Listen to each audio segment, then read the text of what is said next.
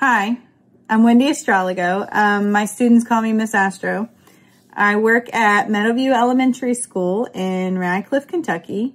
I'm an instructional assistant, and I work with 1st through 5th grade.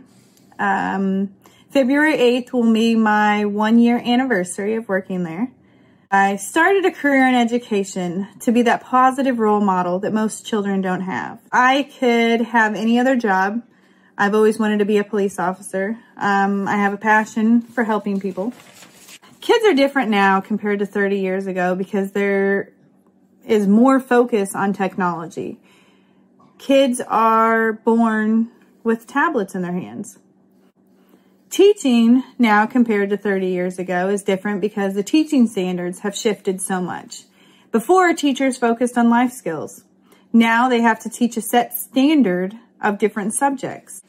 So if someone was wanting to become a teacher, I would tell them that they need to make sure that they have patience and be inclusive to all kinds of students.